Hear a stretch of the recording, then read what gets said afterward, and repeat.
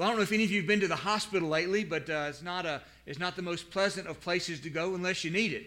And so, as you go to the hospital, there are different levels of care.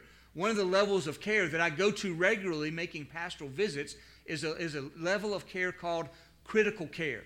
The critical care unit. That's where you have your own room, you have your own nurse, you have extra machinery all around. And when you just walk into that unit at the hospital, any hospital, and you can tell this is a much higher level of care than you get perhaps in any other area of the hospital. Why is that? Because in critical care, it is a matter of life and death for those who need it. I thank God for critical care units here in Durham, North Carolina, and other places.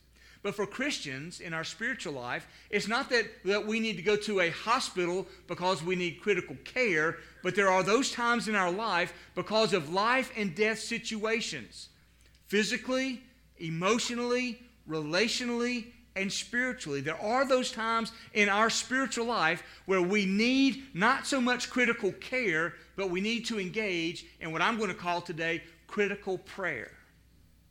Critical prayer. The people of God must engage in times and seasons of critical prayer. David engaged in critical prayer as King Saul was out to kill him. That's what we're going to talk about today. We're continuing this series of messages for the summer on faith in the real world, looking at and examining the life of David. And we've talked about some of his background already. Today we're going to talk about a very particular episode in his life. He has been anointed as king, and Saul, the current king, is trying to kill him. Let me share with you some passages of Scripture that relate to this incident. From 1 Samuel chapter 15, verses 26 to 28, we find these words. Samuel the prophet says to Saul the king, "You have rejected the word of the Lord, and the Lord has rejected you from being king over Israel." As Samuel turned to go away, Saul seized the skirt of his robe, and it tore. And Samuel said to him, "The Lord has torn the kingdom of Israel from you this day, and has given it to a neighbor of yours who is better than you." Now Saul had disobeyed God to the extent that God now removed his spirit from Saul, and God has anointed somebody else to serve as king, and Saul has been put out, so to speak. David has been anointed by Saul to be the king. But the problem is Saul is still holding the office. He is still the king. And in the meantime, David begins to serve Saul. He begins to serve as his armor bearer. He begins to enter into his service to play the harp because he's talented musically and to sing songs. And he becomes a friend of Saul's son Jonathan, and they become inseparable. Somewhere along that process, David kills Goliath. You've ever heard that story, right? Next Sunday, on Graduation Sunday, we're going to talk about killing giants. And so that'll be next week. But David kills Goliath. And then Saul becomes jealous of David's success. The people are praising David. They're not praising Saul. And so Saul sets out to kill David. Now, 1 Samuel 18, a couple of chapters later, we find this. David is playing the harp for Saul. There's something about David playing the harp that soothes Saul's inner demons, if you will. And in chapter 18 of 1 Samuel, verse 11, Saul is sitting there with a spear in his hand while David is playing the harp.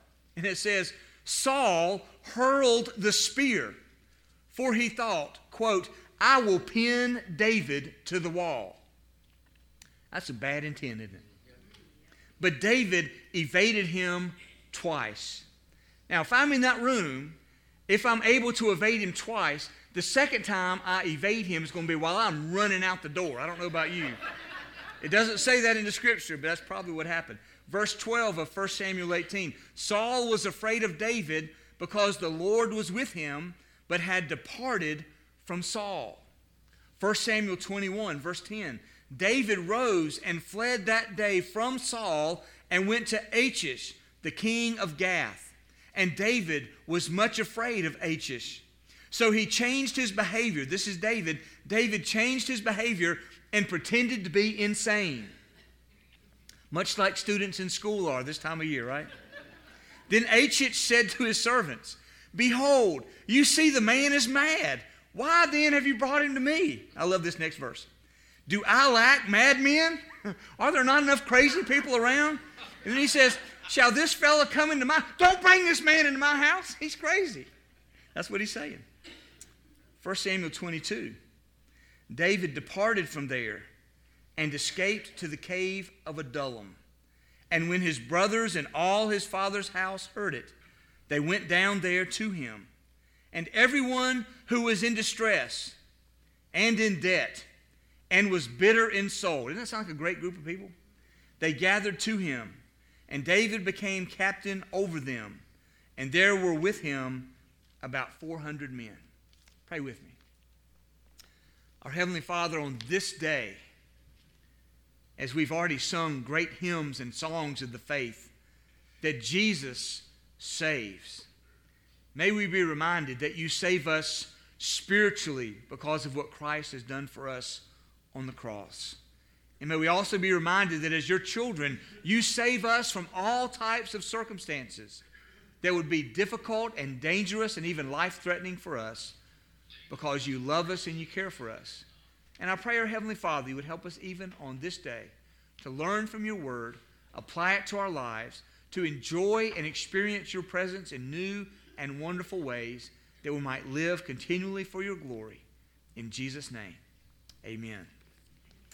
All right, so Psalm 142. If you'll turn there in your Bible, Psalm 142.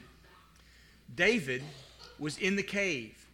And in that period of being in the cave, before all the discontented people joined him, before his family came down there, David spent some time with the Lord. And there by himself in that cave, he contemplated his relationship with the Lord and where he was in life and the difficulty he was facing. And he composed what we now have in our Bible as Psalm number 142. If you notice the heading in your Bible just under the title of Psalm 142, it probably says something like this: a maskil. A maskil is, according to Strong's Dictionary of Hebrew Words, a contemplative poem or a musical term. David is by himself. He's running for his life. He's in this cave hiding out, and he's by himself spending time with God, and he's contemplating, he's thinking, he's pondering, he's looking over his circumstances, and he's writing down some things related to his prayer to God about the circumstances of his life. He was in a cave hiding out for his life. You and I have been in cave circumstances. We might not have been in a physical cave, but all of us have been in some sort of a spiritual or emotional or relational cave where life just is difficult and we find ourselves all alone. The great pastor C.H. Spurgeon said it this way: this psalm teaches us by example how to order our prayer in times of distress. Such instruction is among the most needful, practical, and effective parts of our spiritual education. He who has learned how to pray has been taught the most useful of Christian disciplines. I want to read that part again. He who has learned how to pray has been taught the most useful of the Christian disciplines.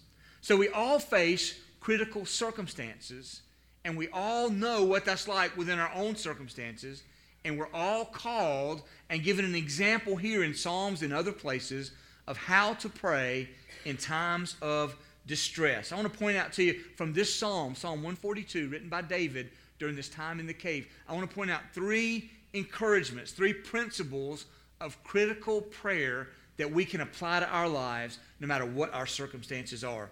The first is in verses 1 and 2 of Psalm 142, and that is take your complaint to God. If you're going to complain about something, take your complaint to God. And here we see, I found a place on the internet, skillsyouneed.com. I like that website, Al. Skillsyouneed.com. They have a section on there, how to complain effectively. If you're going to complain, make it effective. Isn't that right? How to complain effectively. Rule number 3, aim high and get personal. Now, what did David do? He's in this cave, and he's complaining to God. That's about as high as you can get if you're going to complain high, right? And David got very personal.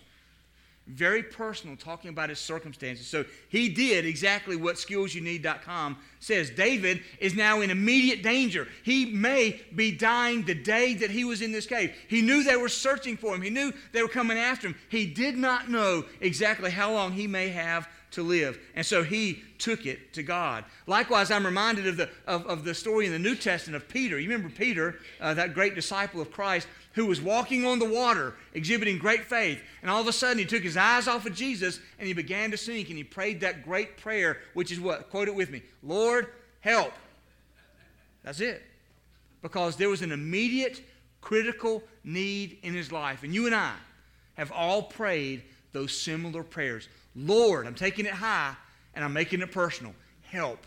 That's what David was doing, and that's what you and I can do. We can take our complaints to God. Now, I want you to notice here in verses 1 and 2, there are 4 expressions, what I'm going to call 4 expressions of critical prayer that we find in these verses. First is, there in verse 1, he says, I cry out to the Lord. I cry out to the Lord. He's expressing here a passion. He's expressing the depths of his heart. He's expressing the burden of his soul. And he's in this cave. Now, I don't know what kind of cave it was. There are no dimensions given in the Bible. I couldn't find anything in my study about how big this cave might have been. It might have been just a little small hole in the side of a hill. It might have been a big cavern. But can you imagine if it was more of a cavernous cave? And David's in this cave by himself. And now probably good reverb. Is that what you call it? Reverb and echo all across those chambers. And David is just pouring his heart out to God, crying out to God, and nobody else is around. Nobody else can hear. And he's just saying over and over again, oh God, would you do something? Oh God, just crying out over and over again. You ever been like that? You ever felt like that? Man, I know I have. And David cried out to God. The second expression, also verse 1, I plead for mercy to the Lord. Here we have a sense of desperation. I'm pleading, oh God, you've got to show your mercy. Oh God, you've got to save me. Oh God, you've got to keep the army away from me. Oh God, you've got to deliver me. Oh God, you have anointed me. Over and over again, he's pleading with God. They're in the cave.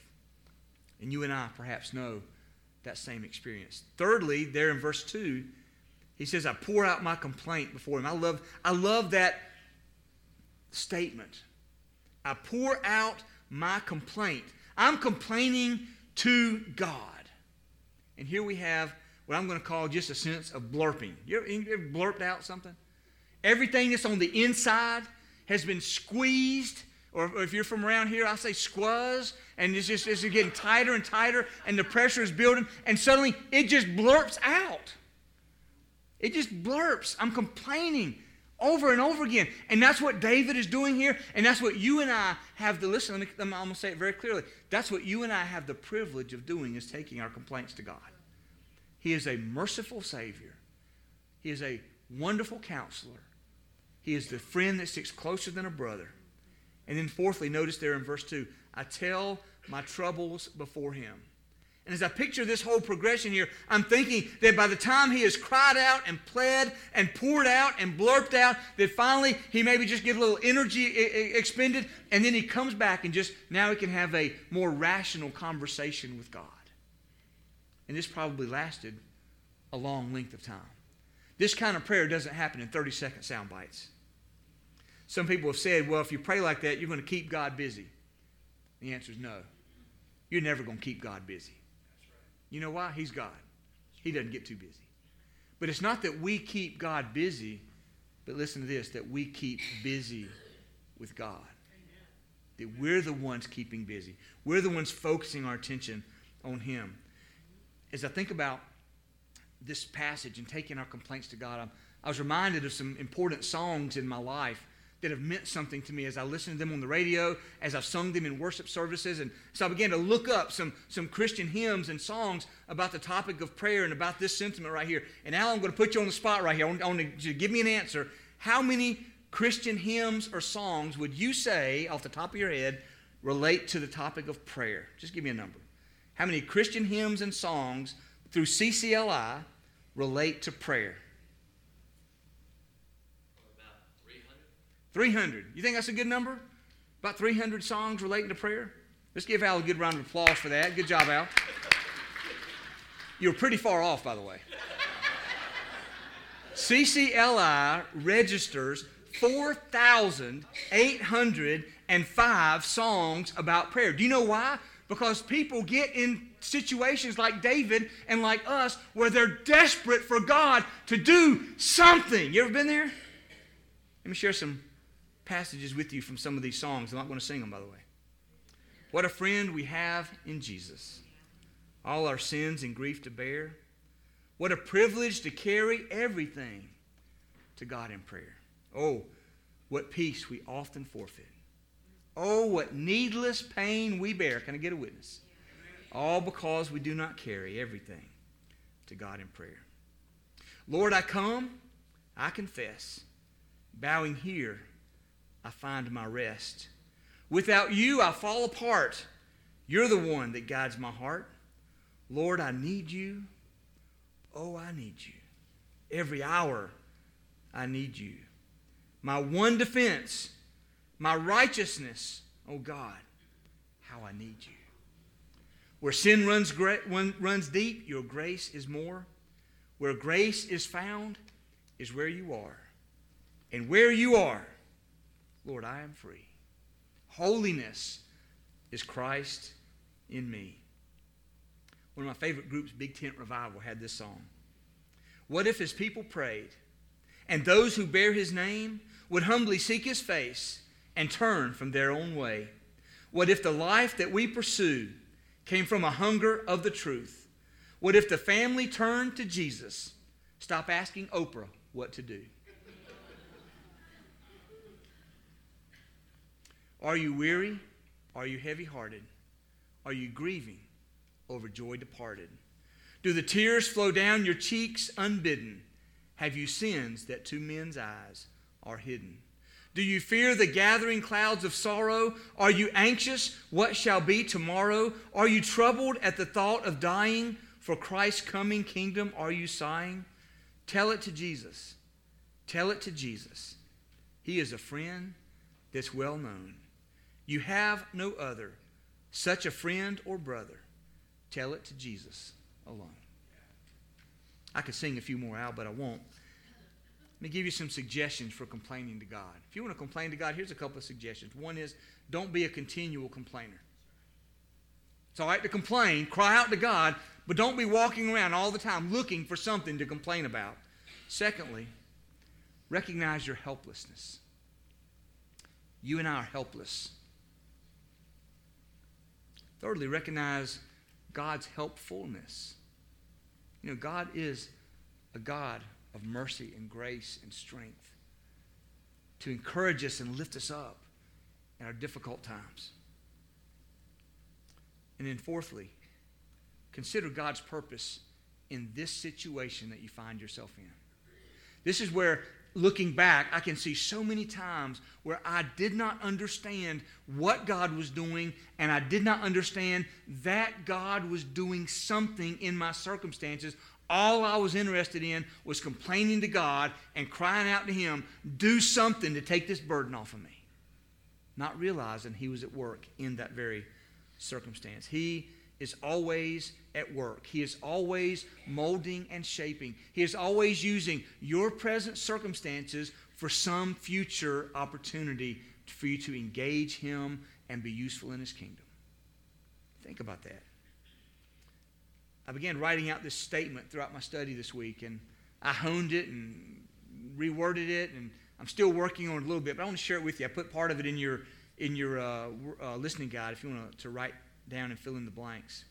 If God can do something about it, if He can do something about it, and listen, He can.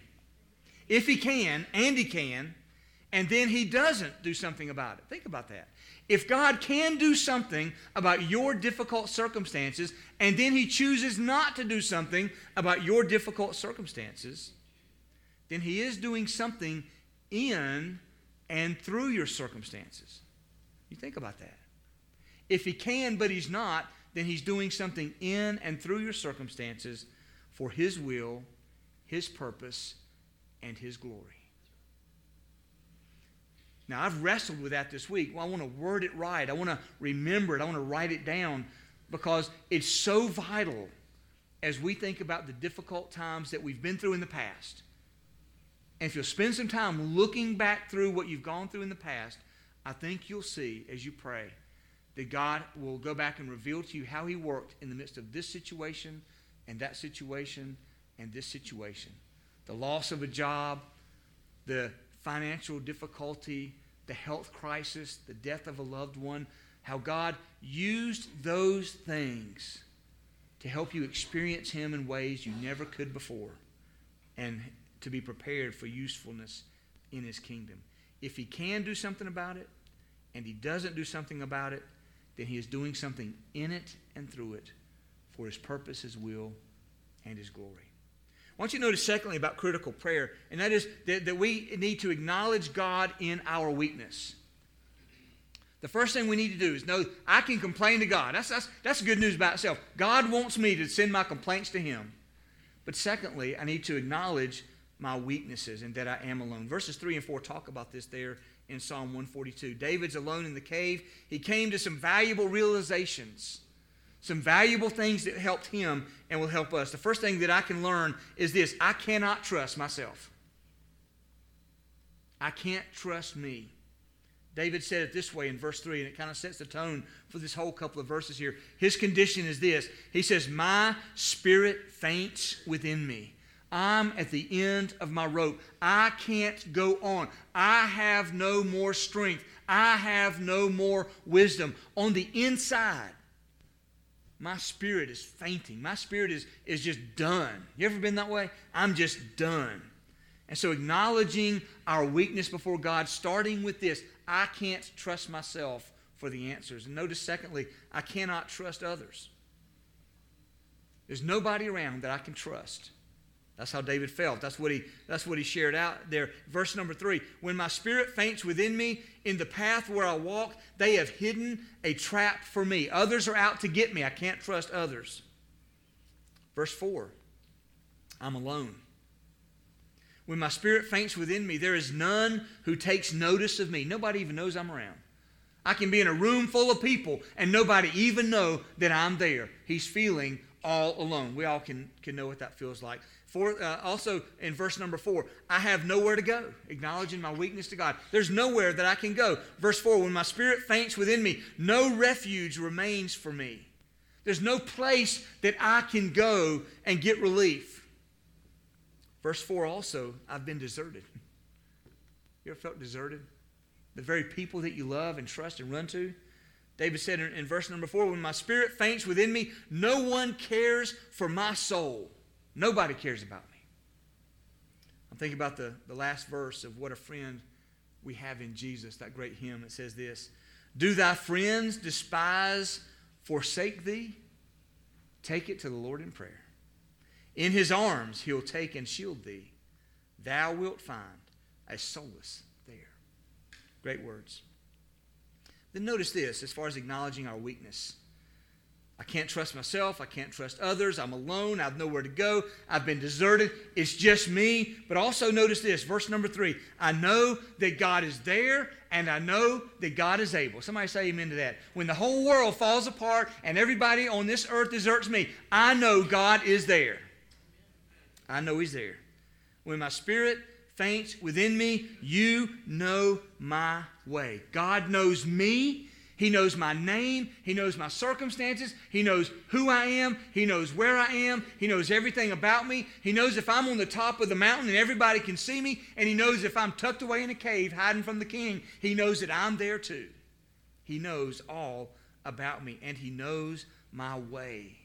He knows my heart. He knows all about me.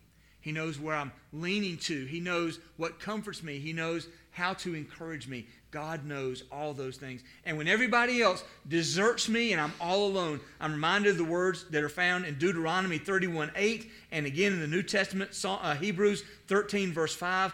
The Lord says, I will never leave you nor forsake you. He is always with us. Isn't that good news? But we need to be able to complain and acknowledge our weakness. And then thirdly, seek God's deliverance. seek God's deliverance. And that's so important. It's essential as we pray. And that as we pray critical prayer, because times are critical at certain events and circumstances of our life, it's important that as we pray a critical prayer, that we pray believing. Not just throwing a prayer up there to see if it'll stick. Not half-hearted prayer. But a prayer believing. Acknowledging and trusting in God. Verse 5 reminds us there to acknowledge God wholeheartedly. There in verse 5, David says, I cry to you, O Lord. I say, you are my refuge, my portion in the land of the living. Now think about this. David's alone. Nobody's around. Everybody's deserted him. And still David believes and calls upon God and knows that God is there and that God is able. David says, I cry. I'm crying. There's the passion. There's the desperation. There's the emotion. There's the depth of how much he means this prayer. He's running for his life. This is a real life situation. This is a real life encouragement of faith that you and I can latch onto today. And so we can acknowledge God in life and in death and in every difficult circumstances. In fact, I put on your listening guide there a fill in the blank. And simply it says, my blank is falling apart. Right now in your life there may be nothing falling apart. I want you to think with me. You don't even have to write it in that blank. We just focus on that statement for a second and fill in the blank, either write it down or in your mind. What in your life is falling apart? Could it be a money issue in your life? A loss of a job, something in the stock market, something with a relative that needed money, or whatever it might be? Have you gotten yourself overextended? Is there something about money that leads you to a sense of that area of your life falling apart? Could it be marriage? A difficulty between a husband and a wife. A difficulty that says, my marriage is not just going through a tough time, it's literally falling apart. And we must pray for one another and our marriages. Amen? We must do that.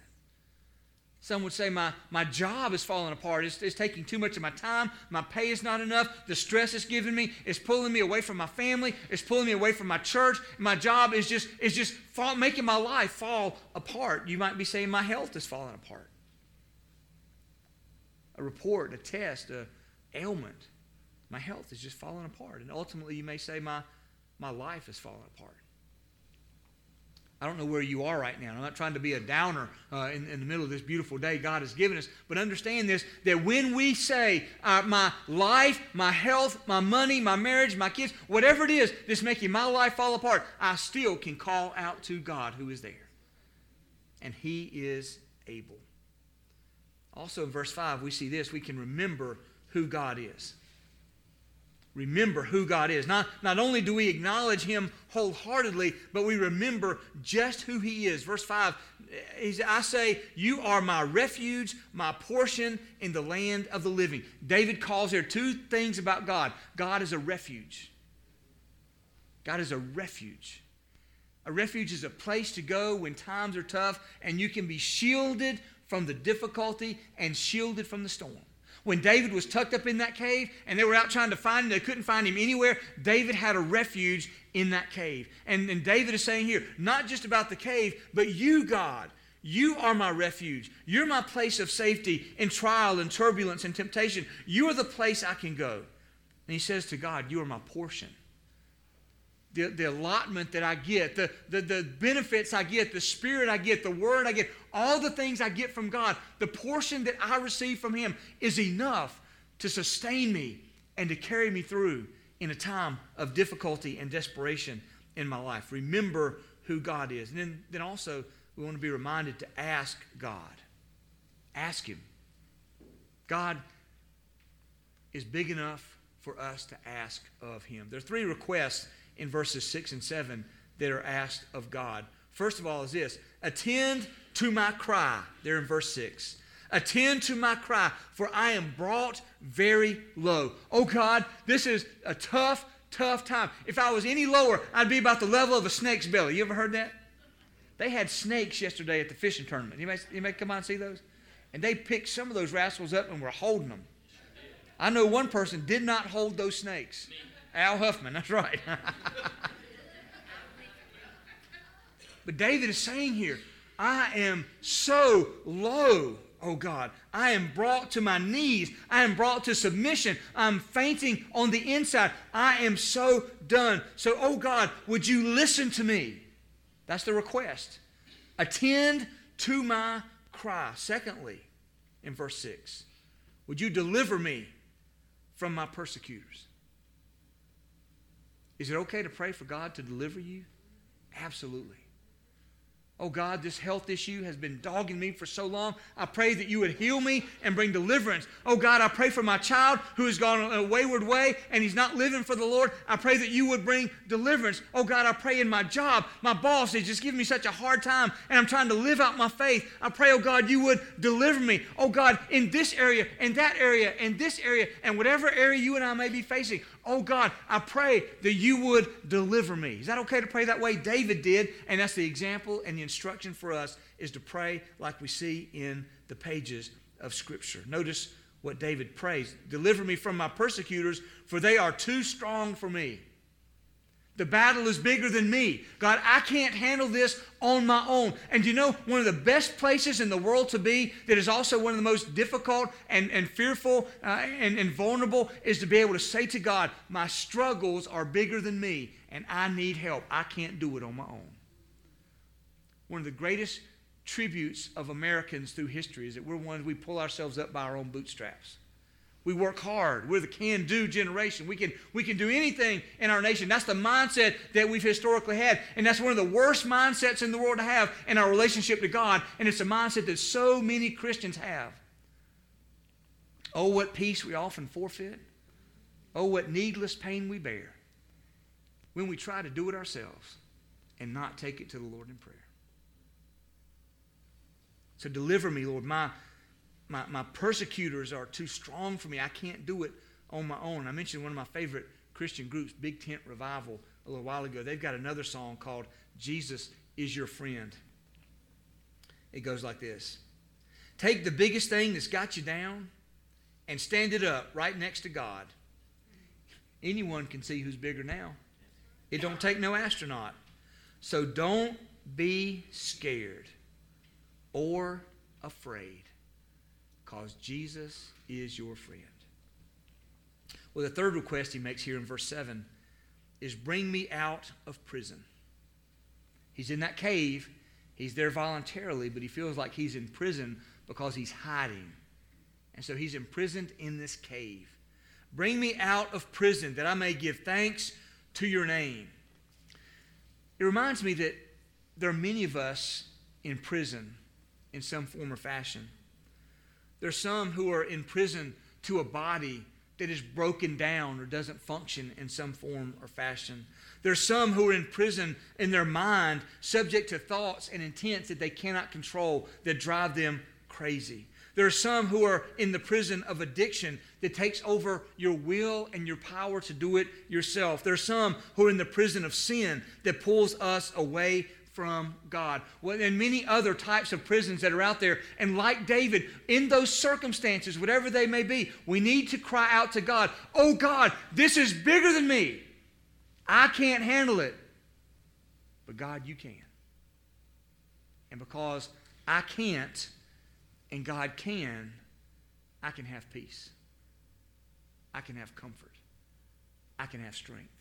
I can know that even if it doesn't work out the way I want, God is still in control. I know that even if I don't see what's happening and what God is doing in my circumstances, He is still at work always, and He's working for His good and His perfect will. I know that God can, and so that if He doesn't, then He's doing something in the midst of it for His glory.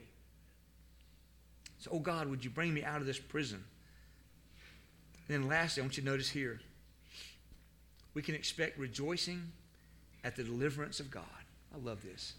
One of the reasons, and there are many, and I'll point them out along the way this summer, one of the reasons that I believe David is called a man after God's own heart is this very psalm is evidence of that. He's in difficulty. He doesn't try to carry it out himself. He simply goes to God and pours out his heart, and he says, God, at the end of the day, when all this is said and done, I've got enough confidence in you to know that I'm going to be rejoicing because you're going to show up. Whatever happens, I don't know, but whatever happens, God, you're going to show up, and I'm going to give thanks to you. Notice in verse 7, there's thankfulness expressed. You bring me out of prison that I may give thanks to your name. Are we thankful enough, do you think?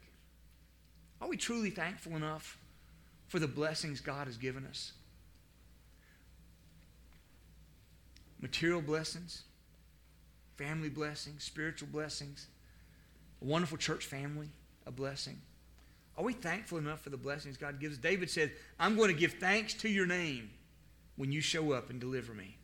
Notice there's a rejoicing here. Verse 7, the righteous will surround me. Those who are followers of God, they're going to surround me. Notice how that contrasts to verse number 4 when he says nobody notices and nobody cares. Now he's saying, God, when you show up, the righteous, we're going to gather together and we're going to celebrate together and worship you together. And notice the blessing that comes in verse 7. For you will deal bountifully with me.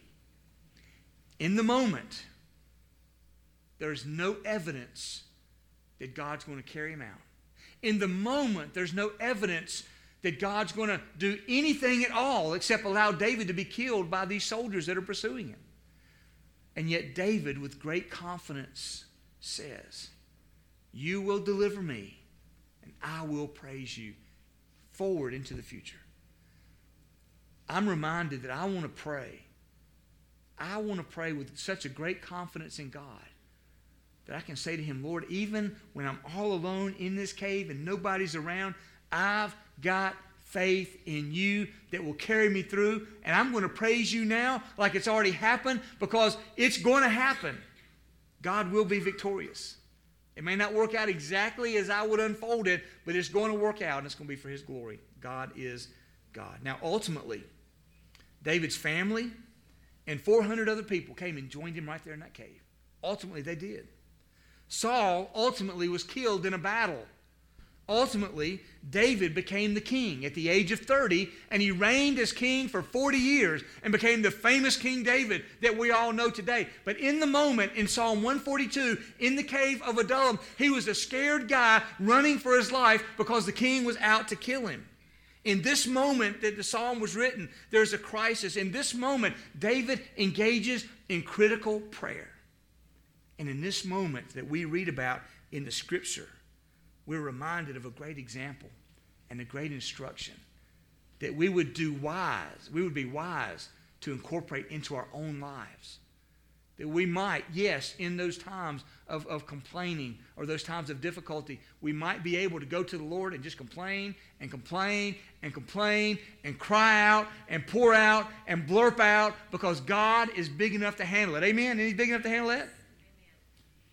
But then also know that we can't do it ourselves. My circumstances are so great, it has taught me I can't do it myself. And then we cry out thoroughly, God, deliver me. And I'm going to pray before the deliverance comes with praise and thanksgiving, knowing that whatever God sees fit to do, it's going to work out in the end. I'd like to ask you right now, would you just bow your head and close your eyes? And surely I didn't ask you. Would you just go up and just start playing softly on the organ for just a moment? I want us to have just a brief, all too brief season of prayer this morning. Just get alone with yourself. Heads are bowed, eyes are closed. I'm not going to ask you to raise your hand. I'm not going to ask you to come forward to the altar. I thought about doing that, but at the same time, just know that this is a brief time for you to do business with God. What is it that puts you in that cave? What is it that you're struggling with right now? What is it that you're wrestling with before God?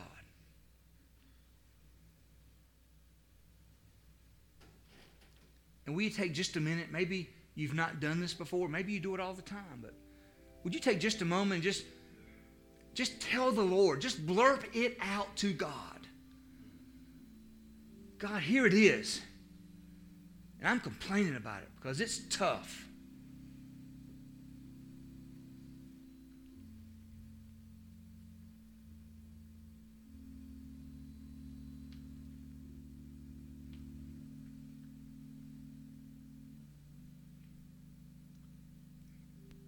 And take just a moment and just tell the Lord however you want to from your heart.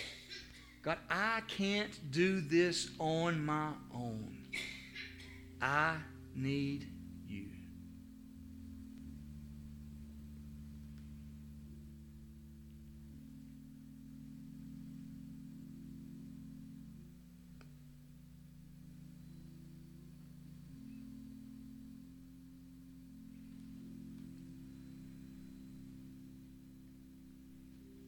And why not right now?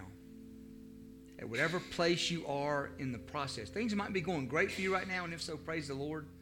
But you might be in the midst of that cave experience yourself right now. Why not? Why not right now?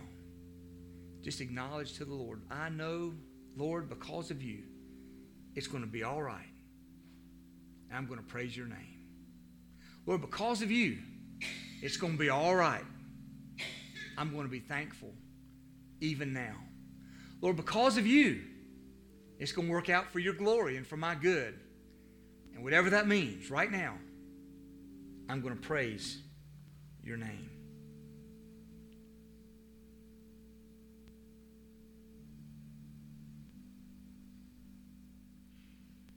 Lord, we come before you right now. And I pray that something has been said today from your word that will help somebody in this room in their walk with Christ. I pray that somebody somewhere in this room right now, Lord, could be encouraged. And if they've had a reluctance or a hesitancy to really just lay it all out before you, that, Lord, they can see that the Scripture gives us not only permission but encouragement just to cry out to Jesus. May we do so in this environment. May we do so, Lord, when we get alone by ourselves in our homes.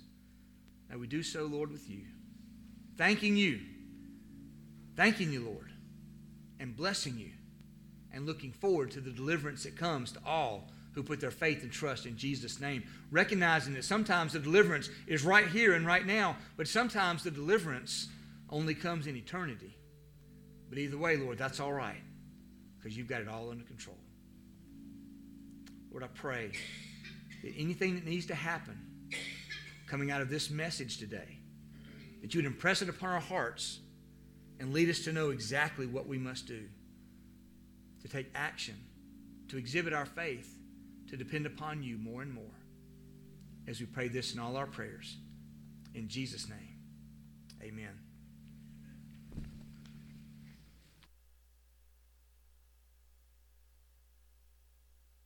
Song here in just a moment. That phrase of a song we mentioned a few moments ago, I must tell Jesus all of my trials, all of my struggles. When Al walked up here, he just handed me, this is your cell phone, Al, I guess, a message from Randy Carden, one of our church members. Randy sings in the choir. He works with EMS. He's the guy you talk to on the phone when you dial 911. Randy texted Al and asked us to be praying for the Summit Church today. You know, the Summit has multiple campuses around, and Randy let us know there was a suspicious package that has the hazmat team, EMS, and the police at the Summit's main campus. So, we live in a day and a time where we just have to be safe. We have to be careful.